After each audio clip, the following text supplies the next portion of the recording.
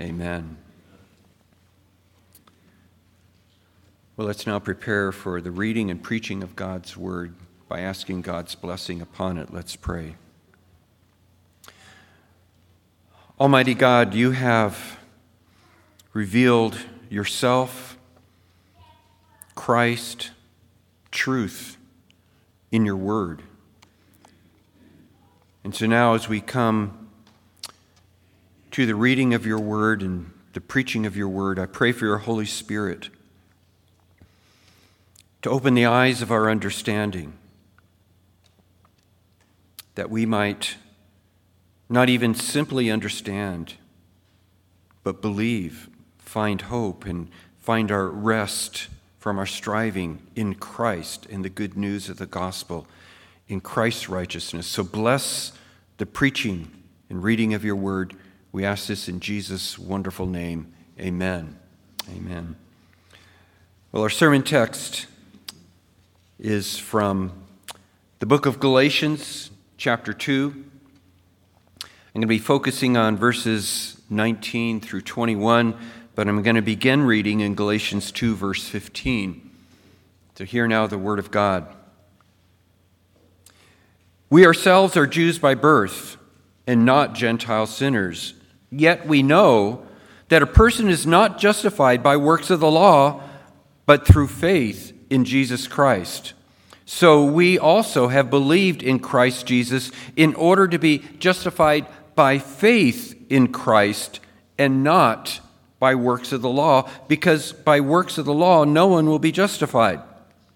But if in our endeavor to be justified in Christ we too were found to be sinners, is Christ then a servant of sin? Certainly not. For if I rebuild what I tore down, I prove myself to be a transgressor. For through the law I died to the law so that I might live to God. I have been crucified with Christ. It is no longer I who live, but Christ who lives in me. And the life I now live in the flesh, I live by faith in the Son of God, who loved me and gave himself for me. I do not nullify the grace of God, for if justification were through the law, then Christ died for no purpose. This is the word of God. Amen. Please be seated.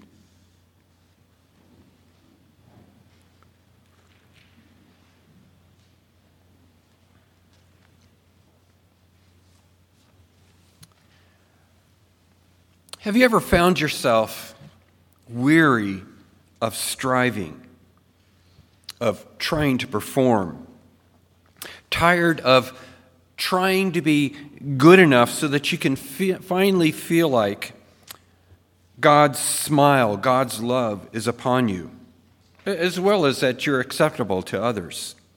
You know, the Apostle Paul and Martin Luther are famous for their Herculean efforts at trying to be holy, at trying to become right, at trying to obey God, trying to become righteous in the eyes of God through their own self-effort. And they're famous for realizing they couldn't pull it off. And none of us can. And this is where the good news of the gospel of Jesus Christ enters into our weary striving. So please don't miss this critical truth of the gospel. Jesus Christ, through his perfect, God-pleasing life and sacrifice on the cross, earned for us that which we are unable to attain for ourselves, a perfect rightness, a flawless righteousness, a full, total, complete, unwavering acceptance by God the Father. And Christ's righteousness, his perfect law-keeping, his wholeness, his beauty, his acceptability in the eyes of our Heavenly Father is freely given to all who look away from themselves and their own efforts and place their faith, their trust in Christ and Christ alone. You see, we're all born with an awareness, an innate awareness that we're just not right. Don't you feel it? You're imperfections, your sin. We're born with a need, with a drive to be accepted, to be right in the eyes of God, and even right in the eyes of others, and even right in our own eyes. And so we work, we strive to be acceptable. And it's a cruel, unattainable burden. But when the truth of the gospel, justification by grace alone, through faith alone, that in Christ's righteousness we truly become right, when that begins to sink in, we begin to be liberated from our striving to attain, develop our own self-righteousness. And so we're now finally able to say alongside with the Apostle Paul, "For through the law I died to the law, so that I might live to God. I've been crucified with Christ. It's no longer I who live, but Christ who lives in me. And the life I now live in the flesh, I live by faith in the Son of God who loved me and gave himself for me." And so let's start here with verse 19, Galatians chapter 2. "For through the law I died to the law, so that I might live to God." Now, Paul's statement here can cause us to scratch our heads. I know it sure did me for a long time. For through the law, I died to the law? What does that mean? Well, to begin to understand what Paul means here, a good place to start is to think about God's law. God's law is basically his declarations of how we are to live if we're going to be in a right standing with him. And you already know the basics of God's law. It's actually written on the heart of every human being, Romans 2:14 through 15. When the Gentiles do what the law requires, they show that the law is written on their hearts. We're all born with a basic sense of right and wrong. You should not commit adultery, you should not lie, you should not steal, and so forth. But there's a problem with the law. God doesn't simply require that we get it right some of the time. God doesn't grade on a curve. Rather, he requires that we obey his holy law perfectly, flawlessly, every moment of our being, of our life. In fact, Jesus himself declared in Matthew 5:48, "You must be perfect as your heavenly Father is perfect." Perhaps you remember, I'm not sure how many years ago that was now, but there were cameras and radars at all the intersections on a number of streets. I remember one time driving along Interstate 10 in Phoenix, and every half mile there were signs saying "Photo Enforcement Zone." And I don't know about you, but I wilted under the sheer force of the law keeping check on me and my speed every half mile, mile after mile. I wanted to say, "Woe is me," at that. And then I heard apparently they gave you an 11 mile per hour margin of error, but let's pretend for a moment that in fact those radars and cameras were set to 1 mile per hour over the speed limit. Now, if you were to try and maintain exactly the speed within a mile per hour margin, just the slightest change in grade of the road, and you could get a ticket. Just your mind wanders. You're keeping track of traffic around you and so forth, and you speed up and you got a ticket. Many years before that, during one of the gas crises in the 70s, some of you that are older will remember that, the long lines in gas stations trying to get gas. But in order to conserve fuel in California, for a while, they set the speed limit on the freeways at 55, and the California Highway Patrol was on the freeways doing 55, and they were given orders that if you just barely exceeded 55, you got a ticket. Law keeping. When the standard is perfection, it drives us crazy because we can't do it. But here's what I want to get at. With God, it's even far, far, far, far more difficult. You must be perfect. As your heavenly Father is perfect, God doesn't allow a margin of 1 mile per hour. He doesn't allow a margin of half a mile per hour. He allows a 0 margin. He demands total, utter, complete, flawless perfection. And you can't do that, and I can't do that. So with that in mind, let's return to Paul's statement in verse 19, "For through the law I died to the law." Think about Paul for a moment. When he was a Pharisee, he tried with an astounding amount of discipline and strength and effort to keep God's law perfectly. He did so well that he was considered a Pharisee of Pharisees. He tried to keep God's law without fault. He really and truly strove to be good enough in order to gain God's approval.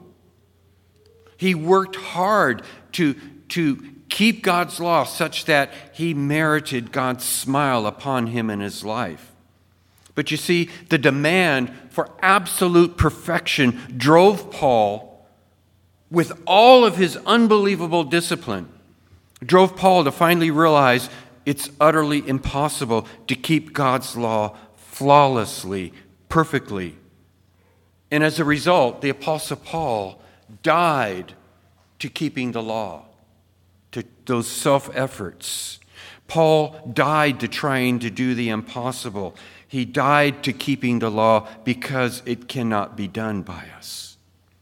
You see, Paul began to realize that he could not become right with God through his own efforts.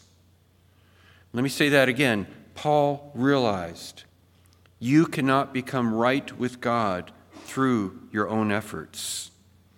And this is really, really critical to grasp. No one can become right with God through their own efforts.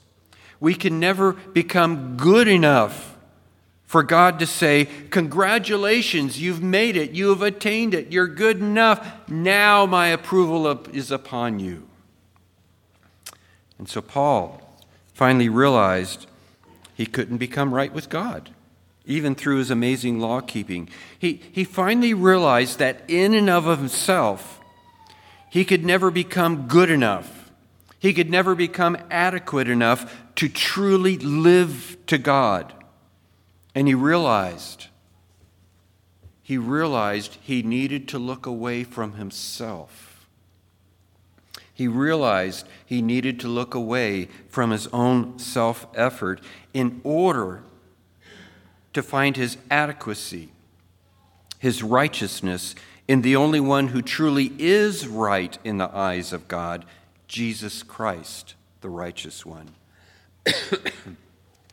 That's what Paul means when he said, "For through the law, I died to the law." Paul stopped striving. In fact, what the law did was drive Paul away from himself to Christ. You see, that's the glory of the gospel. So with all this in mind, let's now move on to verse 20, where Paul writes, "I've been crucified with Christ. It is no longer I who live, but Christ who lives in me."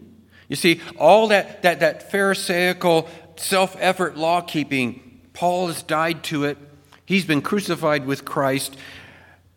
It's no longer Saul the Pharisee, the law-keeper, but it's no longer I who live, but Christ who lives in me. It's beautiful. So Paul says, I've been crucified with Christ.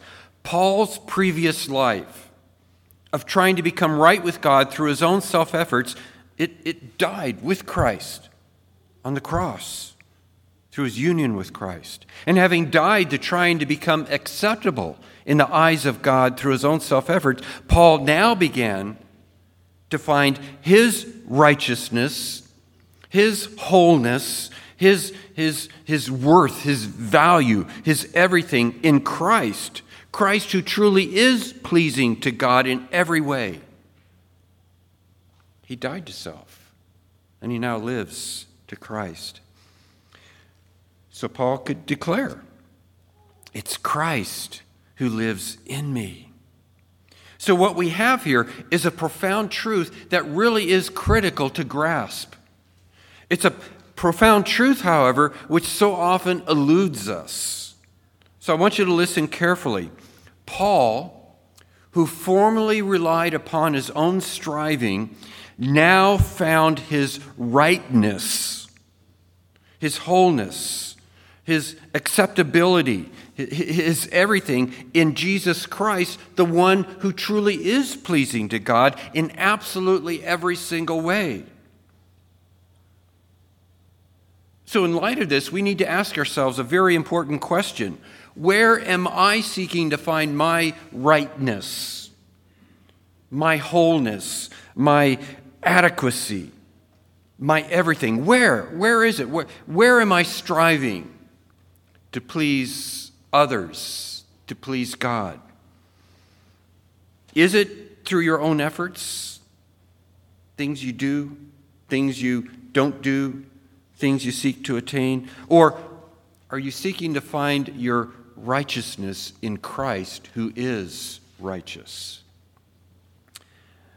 Paul, with all this in mind, then concludes in verse 21, because you might think that he's undoing the law and so forth. He writes, I do not nullify the grace of God, for if righteousness were through the law, then Christ died for no purpose.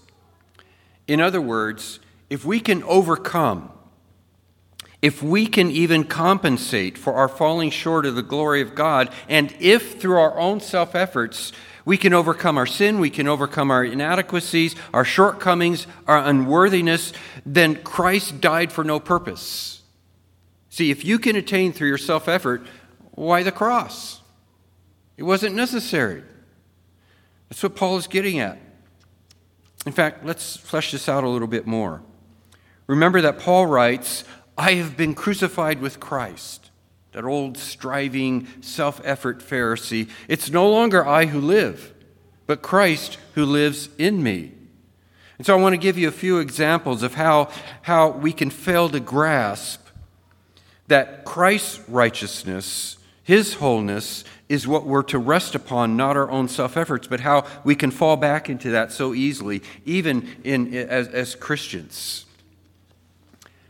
I'm going to read you the publisher's descriptions of 3 Christian books, best-selling Christian books, and I want you to pay attention and see in those descriptions of those books that they're really about self-effort, self, rather than Christ. Here's the first book, its description.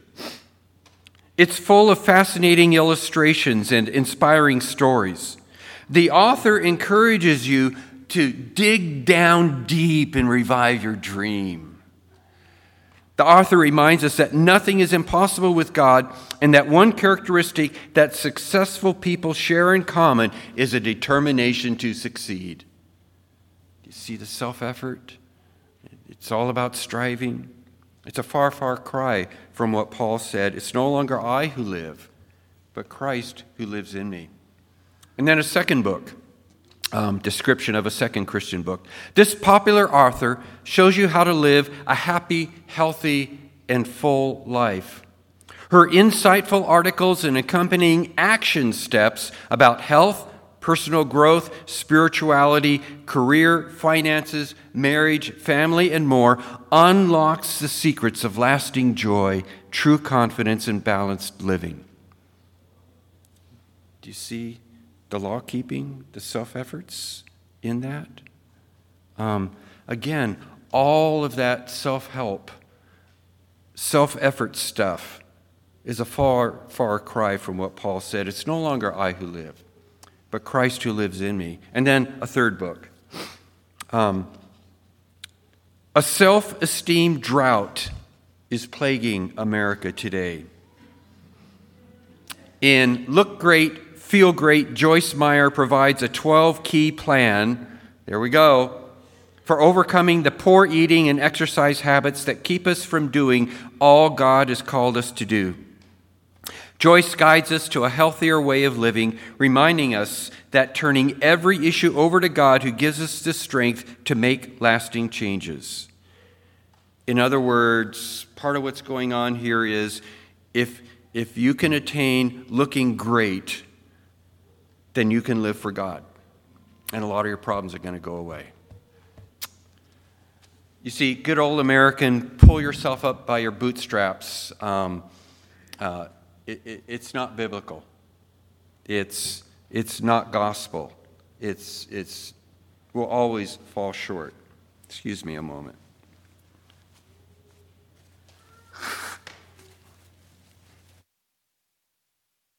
This good old American, pull yourself up by your own bootstraps, just follow these steps to overcome your problems, to be a better you. It is just another form of legalistic law-keeping that heaps a burden upon us.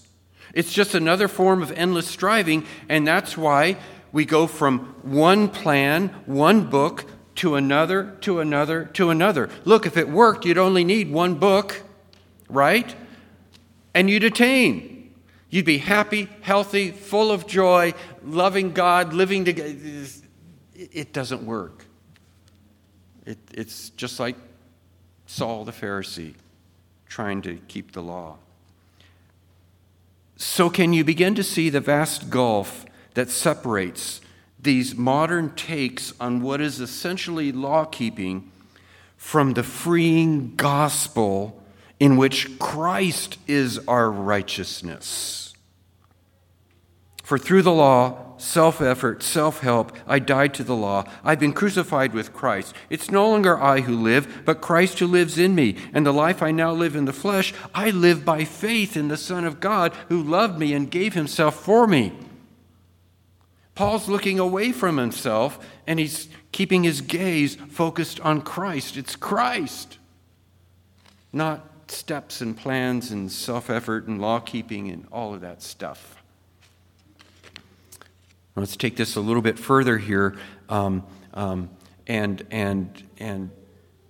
into the gospel, the good news of the gospel, in finding our righteousness not in ourselves but in Christ. And to do this, I want to go back to Genesis chapter 3.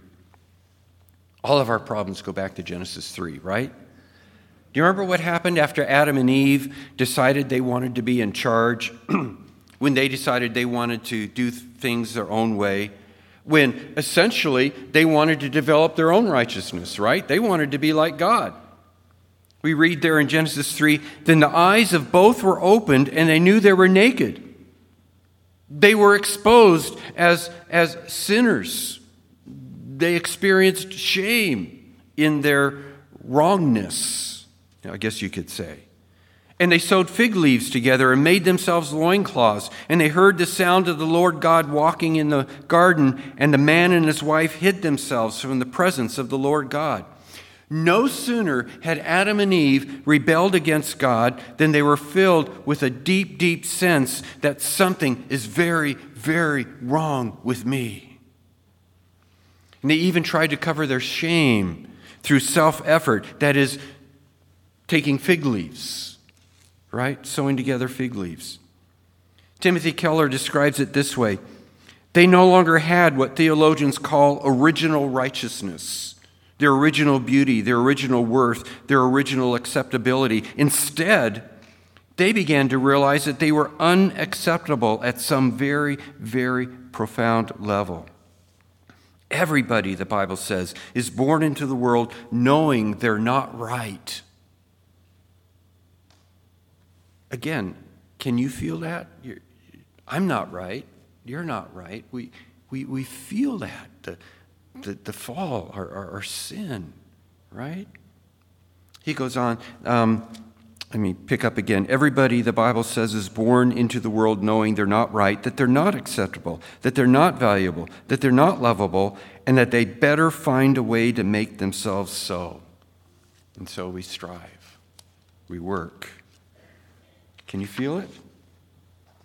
So you see, the result of our loss of this original righteousness, the result of our loss of our original beauty, our original worth, our original acceptability, the result of it is that we begin to strive, we begin to work to attain it ourselves in one way or another, actually in multiple ways is what we try to do. And boy, that list goes on of the ways we strive. And that's what Paul was trying to accomplish through his law keeping, to regain what Adam and Eve lost in the garden, to become acceptable, to become whole, to become complete. He did it through law keeping, to merit, to earn God's smile upon him. God's saying, great work, Saul of Tarsus. That's what he was trying to attempt. And this is what we so often attempt to do through our modern self-help strategies. And dare I say, we can even attempt to do this through our religious disciplines. When I was in college, it wasn't taught at our church. I attended a Bible church, but that's another story. But amongst us Christian college students, there was this thing that if you didn't get up, and some of you are going to remember this, if you didn't get up an hour extra early every morning and read your Bible and pray, then your day was going to go bad, and God's frown, his displeasure was going to be upon you. That was a burden. When I graduated from college and started my first job, we had to be to work at 7:30 in the morning. And at that point in my life, 7:30 in the morning, oh God, it was all I could do to make it to work at 7:30 in the morning and to get up an hour extra early every morning so God's smile would be upon me and my day would go great. It literally reduced me to tears some evenings when I'd come home from work and really had to face that I hadn't read my Bible in the morning. And so guiltily, I would read it then once I got home from work. It was a terrible burden to live under. Look, I'm not saying don't engage in spiritual disciplines. Read your Bibles, love your Bibles. It's the Word of God. It contains God's law, His moral law, which guides us into God's blessings in Christ, and God's law, God's Word is beautiful. It's life. It's light for our lives. But you don't read God's law to earn God's smile on you. You read it because it's beautiful, it's wonderful, it's our duty, it's God's Word. Do you see what I'm saying? How I'm trying to distinguish here?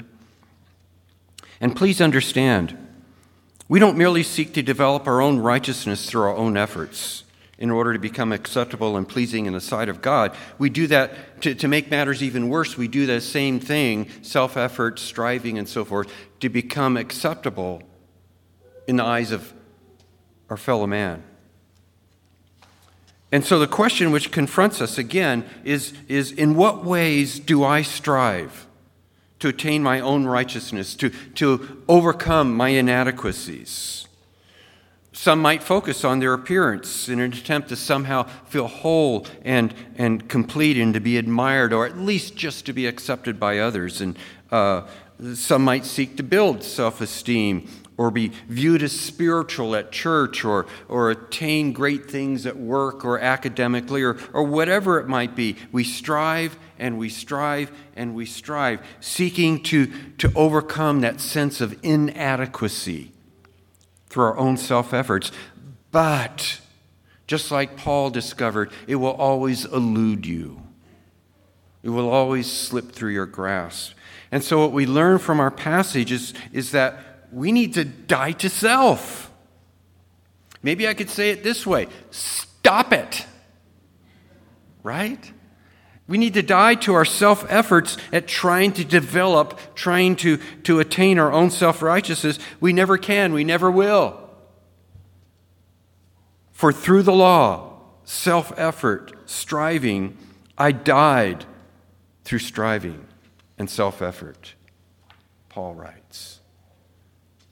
And so let's conclude with this vital lesson.